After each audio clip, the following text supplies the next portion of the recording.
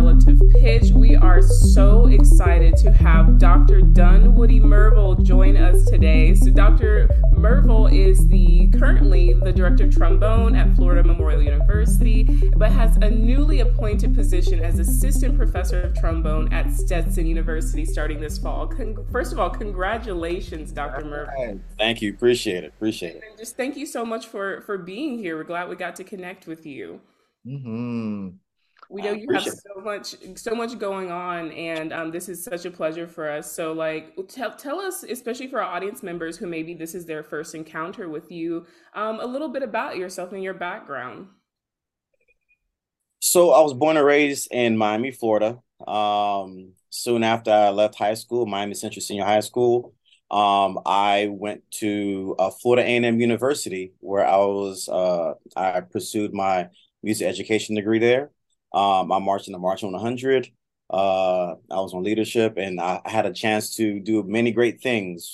Some of which uh, March halftime show with Prince. So if you remember the halftime show back in Yes. 2007, yes, I was on that field with Prince. Oh my Um, gosh. I know. Another thing is I had opportunity to march in Barack Obama's first inaugural a parade. So Mm. 2008, I watched the whole thing, woke up 3 o'clock in the morning to go through security Oh and my everything, the whole nine. Yeah.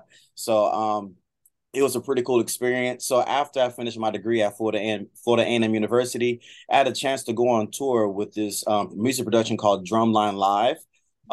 So it's kind of based off of the movie Drumline, but what it's mainly about, it's a showcase of what's offered at HBCUs in regards to marching band. So, of course, in regards to music specifically, where you have marching band, you have jazz, you have gospel and R&B. So I had a chance to travel with the group as a featured soloist, as one of the featured soloists. And we toured Japan, maybe about 2.5 weeks. We did 13 cities there, and we did 90 cities stateside. Um, so it was a great experience for me with that. Soon after that, I had a chance to go to Florida State University for my master's in trombone performance. Then I became a band director at MSP Godby High School in Tallahassee. Then I went back to Florida State for my doctorate soon after in trombone performance. Um, Soon after I received my terminal degree, I became the low brass professor at Southeastern University, which is in Lakeland, Florida. And then after that, I moved down to Miami, which is again my hometown, which I spent a couple of years here at Florida Memorial University. And as you just mentioned, I will be the trombone professor at Stetson University. So that's just a little bit about me in regards to my professional career. Oh my gosh. First of Mhm. all, I'm still like fangirling over Prince and Barack Obama. Like I Right. Yes, still yes, I yeah, watched both of those. Like I right. clearly remember watching both of them yes. happening. So it's like you were there, you were live experiencing that. First of all, of the first things, Prince, rest in peace to Right. one of the greatest musicians ever Ever, ever. walk this earth. Like, Yes. what was that experience like? So as we were preparing for well, if you know the Super Bowl actually happened in Miami. And in Mhm. Miami it rains just because it's Yeah. Tuesday. It rains because it rains. That's just the nature of it. So as they were preparing for it, no one thought it was going to rain, but then they checked the forecast and there was some worries about what was going to take place because you have a lot of electrical, instruments outside and this and that. And Prince said, let's go, let's do it. So I remember it was just raining the entire time. And just being on the field and looking from my left side and just seeing him perform, I mean, I'm just gonna say purposely, I just stopped playing. And I looked and it was like, this is actually happening. Yeah. So it was a great experience. Um, One I'll never forget, one I'll definitely be able to tell my kids about. Say, hey, there's this guy named Prince, who's one of the greatest musicians. Yeah. And for me, I was always a Michael Jackson fan growing up. I didn't necessarily appreciate Prince until I became a musician. And once Mhm. I saw it for myself, I was like, wow, yeah, Prince is that guy. He is. And I mean, I think I just would have been just awestruck and like, oh my gosh, this man. Because I remember watching it, and also you can tell your kids, look up on YouTube. Here is like, there I am right there. But he was such a like a musical genius in his music, and so to be on that field and share that experience with him on that field. Right, Oh my right. gosh, like I just when the image of him with the purple guitar, like Yes. that, like just ingrained in my head. So just thinking about your image of being on the field, seeing him over there, Yes. it's like crazy. Yeah, yeah. It happened. It happened. Yeah. Wow. I would have done a 4-count turn, 5, 6, 7. Like, I'm not playing, y'all. Watch. Right, right. Yeah. And then going next year, marching in President Obama's inauguration. I remember seeing that on TV. I remember literally in school we watched it, and then coming home, watching the parade, and just thinking like, oh my gosh, those people are like so famous. They're marching in front of the president. Like they are like, think about, all of the musicianship that went into it. But then I was thinking like, I know y'all was tired. Like that's a long route, and the president is only there for like that little part, but you were marching a long time. Like, what was that experience? It so first off, it was cold. Like it was probably it was I've experienced cold, but not for that much time that we were out there. Because as I mentioned earlier, we had to be up by 2:45 a.m. and the parade was not slated to go until 8 a.m. And I'll talk about that in a second. So we were up 2:45, loaded the buses, and we're outside of like the area near the White House or near the parade route from 4 a.m.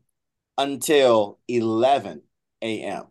The reason why everything got pushed back, because I forgot which president it was. There was a medical emergency. I think one of the presidents who was on site, or past presidents who were on site, had a heart attack. So everything was pushed back like 3 hours, and we were outside in the cold. Like I think it was maybe between 17 degrees and 9 degrees outside. So we were outside literally for like maybe 5 to 6 hours in the cold waiting.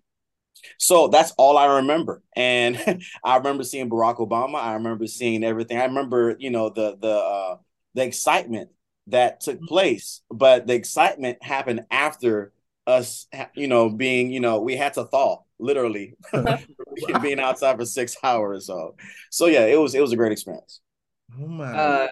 To quote Anthony, in Chicago every single year, he says the minute we hit above Tennessee in the airplane, he's like, my teeth are cold. My teeth will get cold. We in the airplane just past Tennessee, and he's like, my teeth are cold. I'm a Georgia. So if he had to be out there, he would have left. He would be like, this is real fun, y'all, but I'm leaving. I'm a Georgia person. I don't do cold weather at all. I literally born in Georgia, taught in Florida. I don't want nothing to do with the cold. So anytime it goes past that little degree mark, I'm done. I'm with you, because in Miami, anything under 65, everybody taking out trench coats. Yes. Right. Anybody, we're bundled up. Anything under 65, 66, you're pushing it. Right. Really pushing all right. it. Yeah. Yes, I agree. And I thought Georgia was warm and didn't get too cold, but like when I moved to Florida and it got to be about in the 60s, I truly had my coat on. I was like, y'all, it's so cold in here. And I guess because my body got used to Florida weather, it's warm. Mm-hmm. But no, it's crazy. But these two look at me very like I am just insane when I'm like, it's cold. Because truly, I would have left. Yes, I would have enjoyed that experience of marching in front of President Obama, but I literally would have like, he will understand. The president of the United States will understand. I can't do this. Respectfully, I can't do this. I I lived in Michigan for 2 years. And I love the cold. Like there was nights where I had my window open and my fan like doing that. And so like when you said a coat at 65, I'm like, that's what my house stayed at year round in Michigan. Mm-mm, mm-mm. I was in my little quilt. I said, I'm so warm. It's amazing. No. no. So, Oh. what is the preparation for something like that? So, the music. What did y'all play? And what was the rehearsals like getting up to that for that experience? Well, part of that experience is the fact that prior to we were out for a week because before our travel up to the DMV area, we were in Atlanta because they had the Honda Battle of the Bands taking Yeah, place. yeah. And so we were practicing a couple of days before that because typically the season ends in November, you know the year prior. So we have, the big game against our rival, and then, we go into Thanksgiving and then things kind of draw down. And then as we get to January, knowing the fact that we have this, pretty hectic schedule ahead of us, we would restart our rehearsals maybe like a week after this we return back from the winter break. Mhm. And it was, a long preparation. Now we've done parades many times before. So we were mainly preparing for the Honda Battle of the Bands because we Mhm. had, march on the field, doing a drill, doing a concert selection and a dance routine. And soon, right after we finished that performance, we hopped on a bus and we drove up to the DMV area. And it was long. It was a long week. But again, looking back, this is back in 2008, Mhm. 15 years ago, where I'm a little bit more spry in my in my youth. 15 years Right. later, I look back, I'm like, how did I do that? I don't know. It's but again, when you're younger, you have a lot more energy. Yeah. And my parents and people who were older than me would say that, and I'm like, you're just being an old person. Now I'm on that other side. And they're like, I agree with you. I'm sorry for, you know, I mean, for me, some students and even some, of my professors here, they're like, are you like what, 28, 29? I'm like, thank you. I appreciate it, because I may have a young face, but my bones tell me otherwise because it's a lot of Okay. mileage of with being in a marching band and traveling. But it's well worth it, because I had a chance to do the things that I love in regards to travel, and I'm still doing that now. And I want to offer that opportunity to the students who I interact with Mhm. wherever I go, just let them know that music can take you places. Yeah. I tell my students all the time that the trombone has paid for all three of my degrees, you know. Mm. And for my last degree, my last degree at Florida State, not only it paid for my assistantship, but I received a fellowship through McKnight Fellowship, which is in Florida. So in essence, I got paid to get my doctorate. Mhm. It's one thing to go for free, but it's another thing to have a salary on top of going to school for free. Because I was also playing with the Tallahassee Symphony Orchestra. I was also giving lessons, so I was pretty busy throughout my collegiate years in regards to my doctoral degree. And as I interact with students doing master classes, doing clinics, yes, I give them the content relating to music, but I also give them life skills. So that way they're able to hone the skills now rather than letting life teach them later. You Mhm. know, and for me, being from Miami, I didn't have anything. Both of my parents are from Haiti. I was born and raised in Miami. And I'm the eldest of three other siblings. So it's four of us total, and we all play music. Out of all of us, I'm the only one that went into music professionally. My youngest brother, who's currently at University of Miami, he's in his third year. He's in music as well too, but he's a composition major. And it's great to see, how things flourished from where I was in high school till now, and having a chance to give back to students and to people and to colleagues who I interact with on a daily basis. Mm. That's so amazing. And I was really curious whenever we were researching and looking up your, the things you were doing in the past. We were like, that you have so much performance experience. Like we saw that you were in the Tallahassee Symphony. And I was wondering, because then you also mentioned that you taught as you were a band director as well for a while as well. So what was your when you were going through this, because as we know, I mean, me and Anthony being still students right now, Michael, being a professor, this idea that you're going in and out of like degrees, working, trying to figure out exactly what you want to do. How was that for you? Because you're so heavily embedded in both education and performance. Well, the thing is, I'm very first fortunate to have uh a very effective work ethic. And I think within that work ethic, it's all about being intentional. Um, that's a word that I use all the time. You can ask my students, you can ask my wife, is just being intentional. As a matter of fact, there's a saying that I've mentioned to my students that consistency breeds intentionality. So if you're consistent with what you do, that means you're intentional of doing it, of getting it done. So for me, I know when I was at Florida A&M for my undergrad, we didn't have a performance degree. We just only had education degrees. So I was an education major who also loved to perform. So my thing is that and in regards of having both degrees, both music education and music performance, I know for me in my experiences that there is a commonality between both degrees, because as a music education degree, having a music education degree, being a band director, choral director, or even orchestral director, you're teaching students to perform. Mm-hmm. As a music performance major, having a music performance degree, if you're not going into auditioning for orchestras or going into military, you're going to teach as a music performance major. So the thing is, as for me as a trombonist, I have to realize I have this instrument. How I'm going to translate what I do performance wise to my students. I have to teach it. So I have to be not only just a great music educator, but I also have to be a great music performance major, major as well too. So that way I can intertwine both disciplines. So that way I can, cater to my students wherever they come from. If they say, "Hey, I want a major in music education," I got you.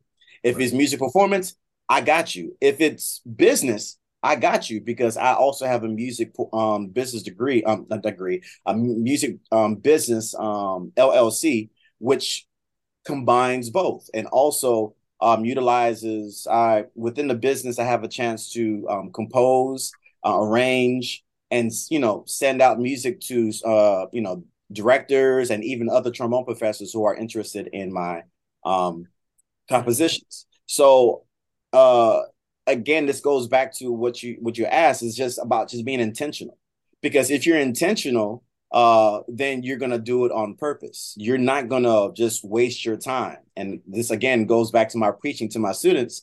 Students say they practice in a practice room for an hour. It's like, did you really practice for an hour? Because the thing is, they are in the room for an hour, whereas they may have been practicing for 15, 20 minutes, when then for the other 40, 45 minutes, they have their phone in their hand. So are you really being effective? Are you really being intentional? So that goes with my mantra, that goes with my practice. And that's kind of governed me all throughout my music career, to where I'm able to go in and out of music education, music performance, and then, combine both disciplines. Mm-hmm. You just reminded me of something that happened literally yesterday. I listened to one of my students play, and he had done, I was like, "You haven't played your fundamentals in 2 weeks, have you?" He's like, how did you know? I said, "What do you think this is I do? You think I just sit here and just..." Right. We know. Yeah, like, you think I just sit here with my ears turned off? Like, I can tell you ain't doing your job. We know. Like, it's like my job to train my ears every week to get better for y'all. It's your job to take all the information. And while you're a 4-year student, it's your longest degree. And I try to tell some of my performance majors that. I'm like, Trust me, it is your longest degree. You can go from 4 years to 4 semesters. Mm. And then, like, to a lot of people, you're done for your education for life Yeah. with a master's. Some people don't get that terminal degree. So I'm like, y'all, you have 4 years to bust out the hardest work or to create these habits that will live with you for the rest of your life. So if you don't take advantage of these, what's going to happen? But you, like, when you were like, you said something, it just reminded me of that. And like, sometimes students like really just don't do it and they don't be in the room. And I wasn't in the room sometimes when I was an undergrad, but during my master's, I was fortunate that it was COVID, also unfortunate. But during COVID, everything's online. We had no Right. ensembles. So I got to bust out hours on hours a day because nothing else was happening. Nothing else was happening. You're right. And so I'm like, y'all, use this time. But yes, you just remind me of that. Yeah, I mean, something that I resonated with was intention, because all of my students, that is just the word that I use the most, and especially with conducting, when I'm teaching students you have to be intentional, because if you do an act, and especially what we do as musicians, without intent, then what makes you different from an MP3, especially as a performer? What makes you different from a MIDI file? There's no intention behind it. So what is our validation in what we're doing? And conducting, if there's no intent behind it, who are you inspiring? Same thing with teaching. If I am not intending to do something with a good purpose, then what my job, we're not doing anything. And especially, and that goes for education in general. And I think that we have gotten away from that in our society, is that we no longer have intention anymore. Because you see how what we're putting our focus on is not something that I think might sustain us. And it's because we've lost that value of, okay, let's make sure that our purpose is correct. Let's make sure we are truly intending our students to be productive people. And I think by you saying this to your students, it's going to trickle down that effect of like, all right, we need to make sure that we have a purpose, that we know what to do. And I love that you are instilling that in your students and wherever you go. And they have a great representation that okay, you can do it, so can I. So can you talk about that representation of just saying, look, I did it, and that means you can too. Sometimes that makes the most difference. No, it does. And one of the good things of me being back in Miami with the past couple of years is that most, if not all of the students know which high school I went to. And the high school I went to is inner city Title I school. For me, growing up, again, as I mentioned earlier, I didn't grow up in anything. I didn't have any lessons until I reached college, know. So everything I had to kind of learn, I had to solve for X on my own,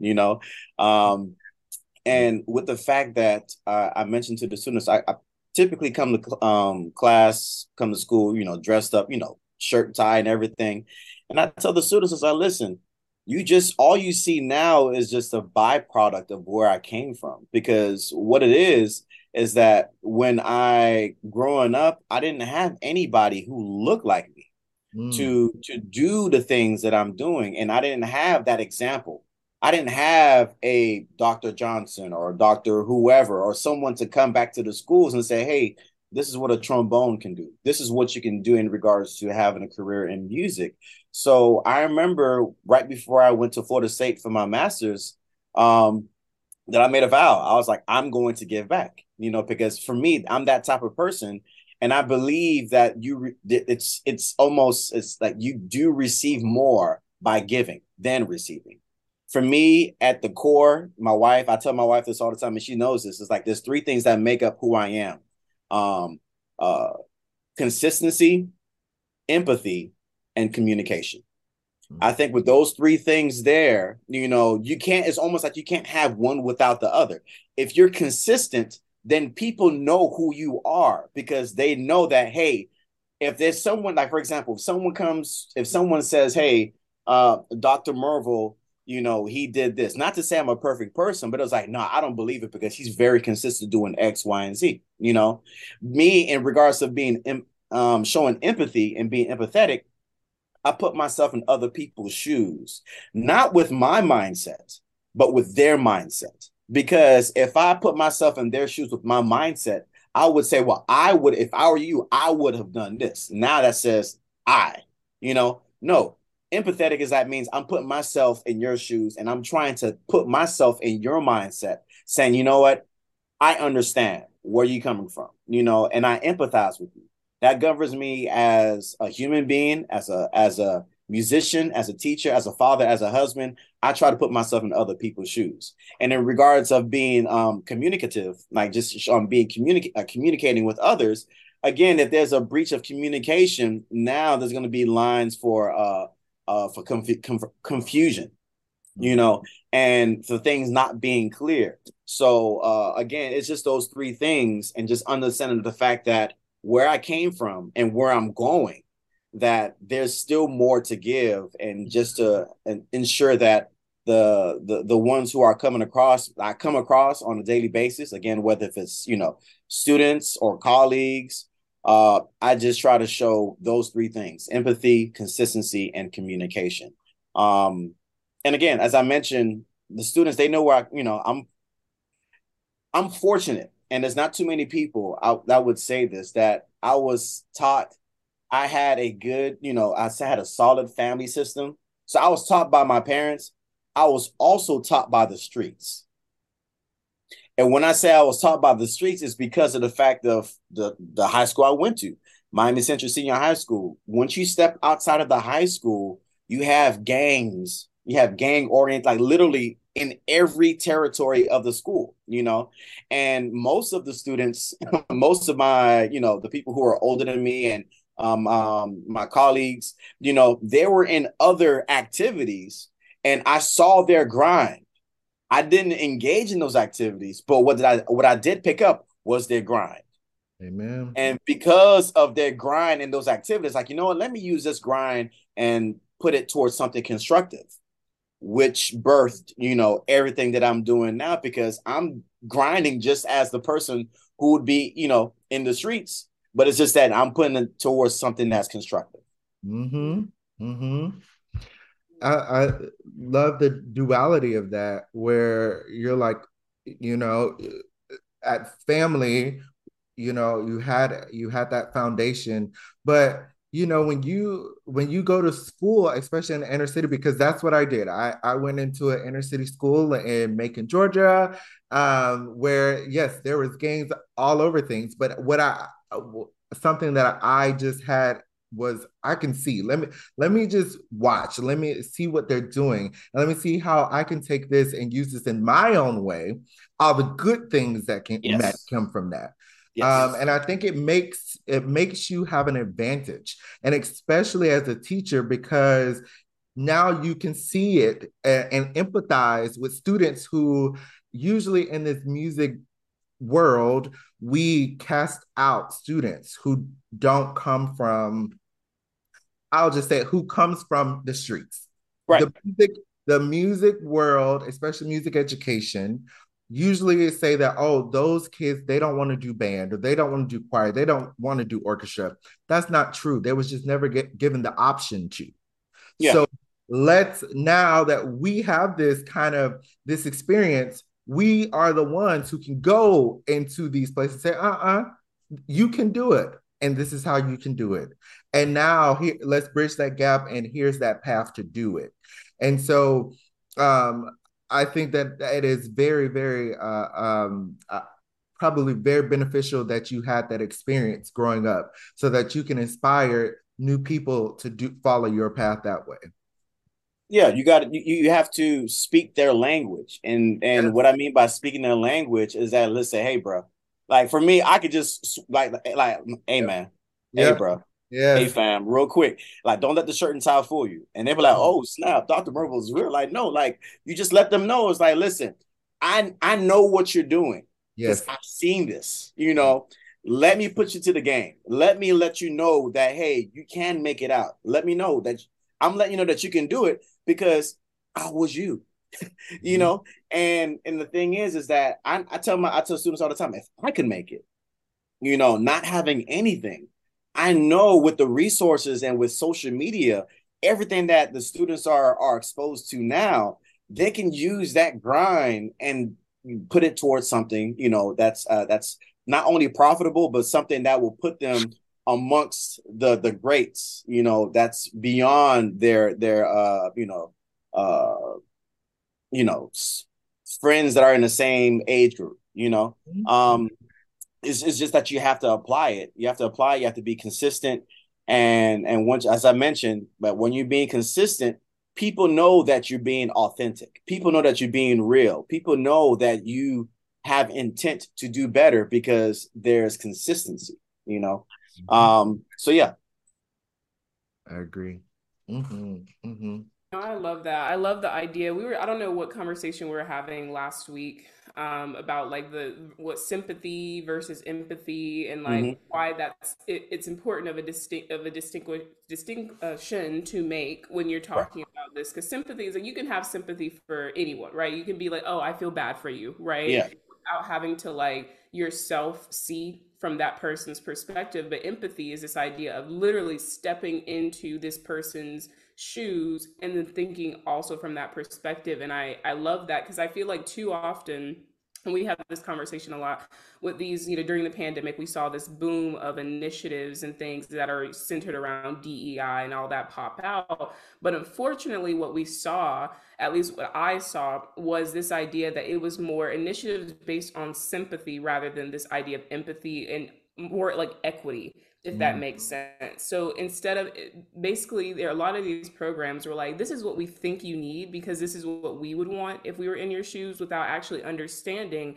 what these communities, these groups of people would actually need. You know, that's the difference between the sympathy and the empathy, and that's something that working at the symphony now and getting to see these programs and also watching what other symphonies are doing around the country, if their, you know, type of community engagement that they're trying to do. I have always many thoughts on the way they're doing, especially when it's not successful. I immediately see why it's not successful, you know. And as you know, you've been a teacher throughout this, and but you're also a symphony musician, so you're seeing so many different aspects of what the rights and the wrongs, you know, of these programs and these initiatives are, you know, are happening. And I wanted to know, like, what are your thoughts on that boom that happened during COVID? Oh well, I well, first off, I appreciate the initiative that uh, not only symphonies but schools of higher learning are taking on this approach. There's a couple of thoughts that come to mind. I believe most are being authentic in their approach, while there are some that are performative Mm-hmm. in their approach. And what I mean by performative is essentially it's a trend. Mm-hmm. It's a trend. It's like, oh, everyone's doing this. Let's go ahead and do it so that way we are part of what everyone's doing. And it goes back with what you just mentioned about sympathy and empathy. You know, that's like, oh, you know, the sympathetic aspect of it is like, wait, everyone's doing it. Let's go ahead and hop on the train so that way we're not left behind and we Right. don't seem as X, Y, and Z. Whereas the few are who are taking the empathetic approach are not only taking the initiative, but going deeper. You know, it kind of goes with what you mentioned, saying that well, how I look at empathy versus sympathy versus empathy. It's almost like, let's say we have a mother or mother to be who's about to have a child. Right. She's 9 months and she's ready to go. Let's say her doctor is a man. Mm-hmm. He could sympathize with her pain. Mm-hmm. He can sympathize with her pain because he has done X amount of, deliveries and so on and so forth. Whereas empathy is if that same mother to be had a woman who had a child who has experienced it herself. Mm-hmm. And she's saying, I know what you're going through. Not I can imagine that's sympathy, but I know what you're going through because I've been there. I know what it takes, and I'm gonna make sure that I'm gonna take care of you. And again, it's nothing against the man, the male doctor. It's just that one has experience. To make this applicable to what we're talking about, there are cases, and this is unfortunate in this particular happenstance, to where either symphonies or universities where they talk about DEI, there's no diversity within that group. There's no diversity. So how can you say, let's talk about DEI when there's no one within that committee that's different from you? Speak. This it's really hard to do that because again, it goes back to us saying, well, you know what? I think this is what they're feeling. Exactly. I think this is what, again, going with that, I put myself in your shoes. That doesn't work. No, like you need someone in that. No, you need someone who's qualified. Let me go ahead and just make that because you don't want to just put anybody in there. Right. I get that. Right. But you need someone who's qualified to where it's like, now you have a voice. Now you have a face. Now, granted, that one or two people within a committee of 10 would be the minority, but that minority voice would be a great impact because they lived that DEI, So in regards to, and my hope is that with the initiatives that's taking place with DEI is not what I just mentioned, initiative. It shouldn't be an initiative. It should be a lifestyle. It should be something that, okay, well, let's focus on DEI. No, that should be consistent because by being consistent, that means you're being intentional. You being, you see how about that? Yeah, you being intentional about this whole thing, because if we're not careful, and that's kind of the thing that's what's taking place in Florida right now, with governor, and that's I won't go too much into politics, but they're trying to shut down DEI. They're trying to shut down DEI, and it's trying to happen in public schools. Before we called DEI, it was called affirmative action back then. It's pretty much the same thing, but I think because affirmative action just kind of just died off, and the word and the terminology may seem, somewhat offensive to some people. Affirmative action, it may seem like it's very direct and this and that. Diversity, equity, inclusion sounds more friendly, friendlier than affirmative action. It's the same thing, and my fear is that just as affirmative action was a thing and kind of died off, my hope is that DEI does not experience the same demise. Because DEI, if we want to be real, came back because of what took place in 2020 with all you see, and it took something of that magnitude. Yes, it's like, all right, let's go ahead and bring it back and let's focus on it. And because of the fact in time is unforgiving. And what I mean by time is unforgiving is that as time continues to pass, people tend to forget what happened yesteryear, what happened yesterday, and this and that. And what happens because of that, there's, you have some people say, well, that never happened. Or they'll say, well, that let's leave that in the past. Well, how can we learn? How can we affect the future if we don't learn from the past? If you don't learn your history, it will repeat itself. Right. And that's what's taking place with politics. There are some politicians, unfortunately, are trying to erase the past, saying that, well, this never happened. And by trying to remove it from history books. That's why I love TikTok, because TikTok, I mean, students now can learn so much from TikTok because people are keeping it real. I'm the one. Was it I for me, I guess I would be classified as a millennial. Realistically, I'm like the generation right at the cusp between was it Generation Y Uh-huh. and was it Gen X and millennial. I'm Yeah. like right at the cusp right there because I remember the time when we had no phone. Right. We only had a landline. I remember the time when there was no computer or computer was not in every household. I remember dial-up when AOL, you pressed it and we just sat there and just waited for maybe a couple of minutes before things kind of picked up. Yeah. So because of me watching the maturation of having not to having, it makes me have a better appreciation for what the things that I have. And again, that relates to DEI. Like for me, when I apply for institutions here and there and they talk about DEI, of course I give them the answer, but I also want to mention that I am DEI. Who I am, my life is, I don't want you to put three letters behind what my life, what I do every day in my life, and it shouldn't, I mean, yes, I understand that it should be studied. And what I mean by studied is because of the fact that people are not privy to what's taking place. Again, it's the whole empathetic aspect. So I think what DEI is to help people who are not informed to be informed because it's nothing new.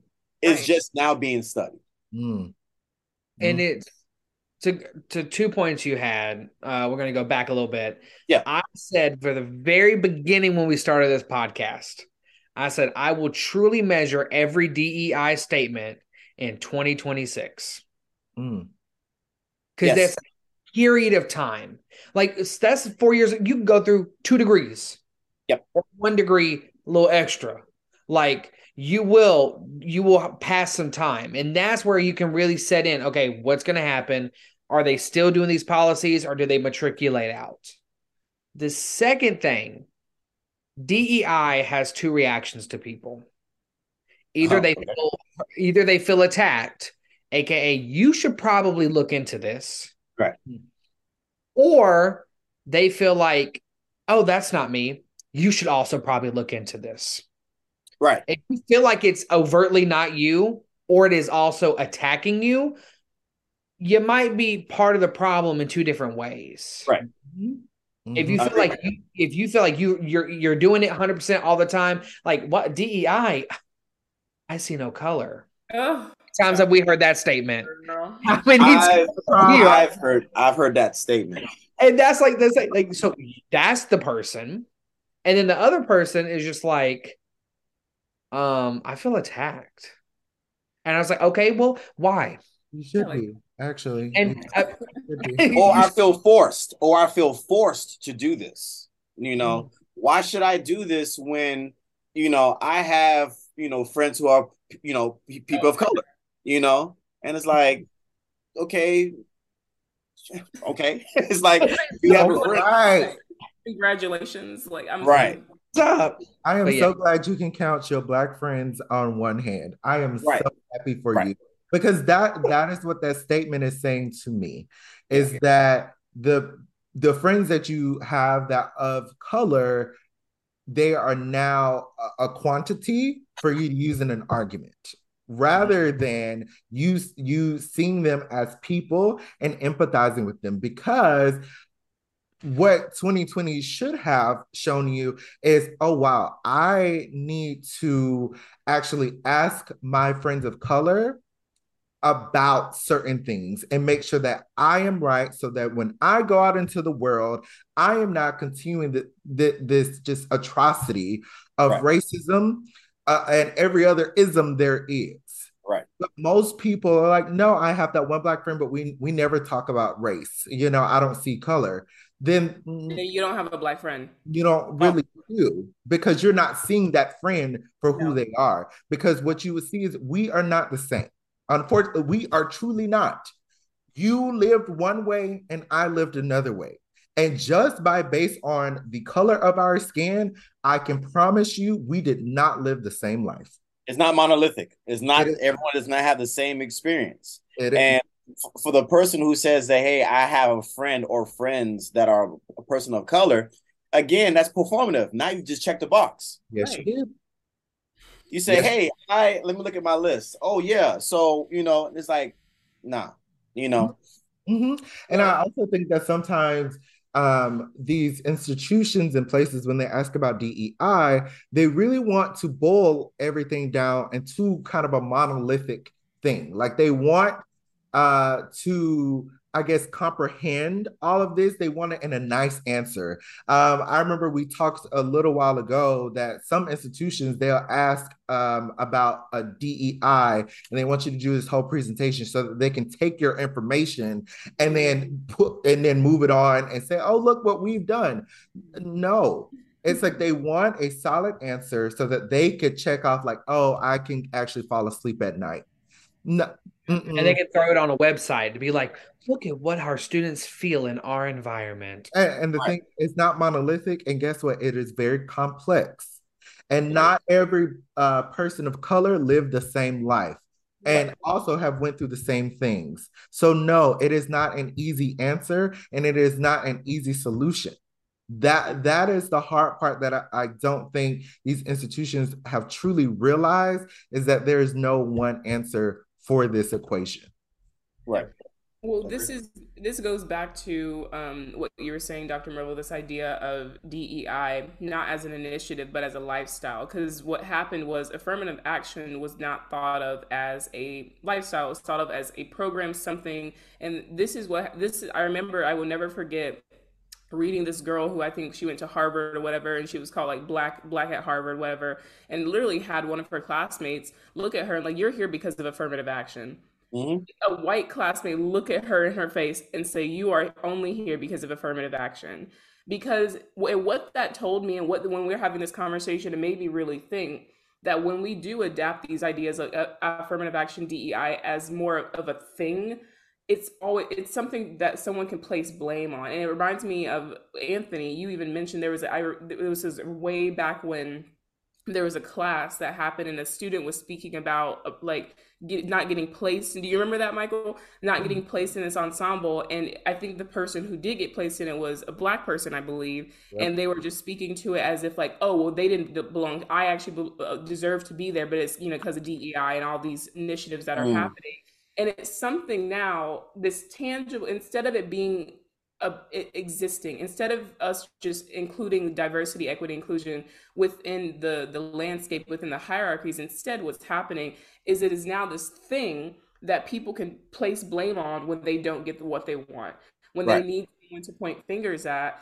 And so it's in a way what this program, this initiative that is supposed to be helpful to these communities who are underserved, underrepresented, are now becoming things that even sometimes people who are supposed to be in those communities who are getting help from those initiatives are now cringing back from it because of the energy and the connotations surrounding, and people being scared. I'm scared they only think I'm here because of DEI. I'm scared that I don't actually belong here because of this. And it can be so harmful when it's not done intentionally. I am 100% in agreement with you. When I was going to school for my master's and doctorate, I was outside of the jazz program. I was the only person in those ensembles, in the orchestra. Same thing with the orchestra I play with right now. I'm the only person of color with tenure. Wow. And the only male person of color in the group. Wow. In the entire group. The thing is, even in my years, I've left Tallahassee about 5 years ago after I finished my terminal degree. And since moving down to Lakeland, which is about 3.5 hours from Tallahassee, and now moving down to Miami, which is about 6.5 hours, I still play with the orchestra. And there's a couple of reasons why I play with the orchestra.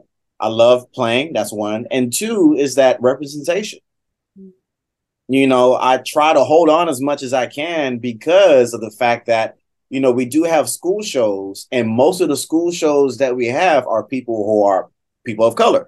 And I want them to say, hey, there's someone on stage who has the same skin color as me, and it's powerful, and it's not to say anybody with a different skin color doesn't matter. It's just the fact that we have to be proud of ourselves as well too. It's been so long that because of society, because of what takes place over the past 200, 400 years, that it was made to look that we had to be ashamed because of our skin color,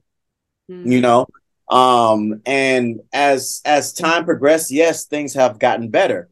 And with what's been taking place over the past, 4 or 5 years, it's almost like we take one step forward, 2 steps back, but it's like, I feel as if that, with all the progress that we're making, and I think progress meaning that what's taking place as a society, like, technology and everyone going for, like going to school and doing their thing and going for their master's and some going for their doctorate. I think there's progress in that.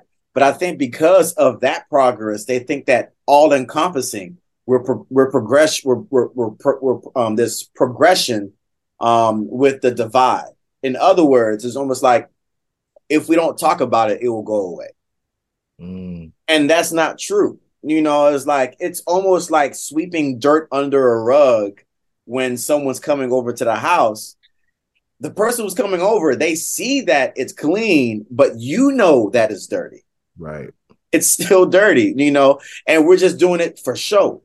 We're doing it for performative. It's performative aspects of, and when we do things out of, just by performative and just for show, then again, there's no intentionality behind it. We're only doing it because someone asked us about it, or,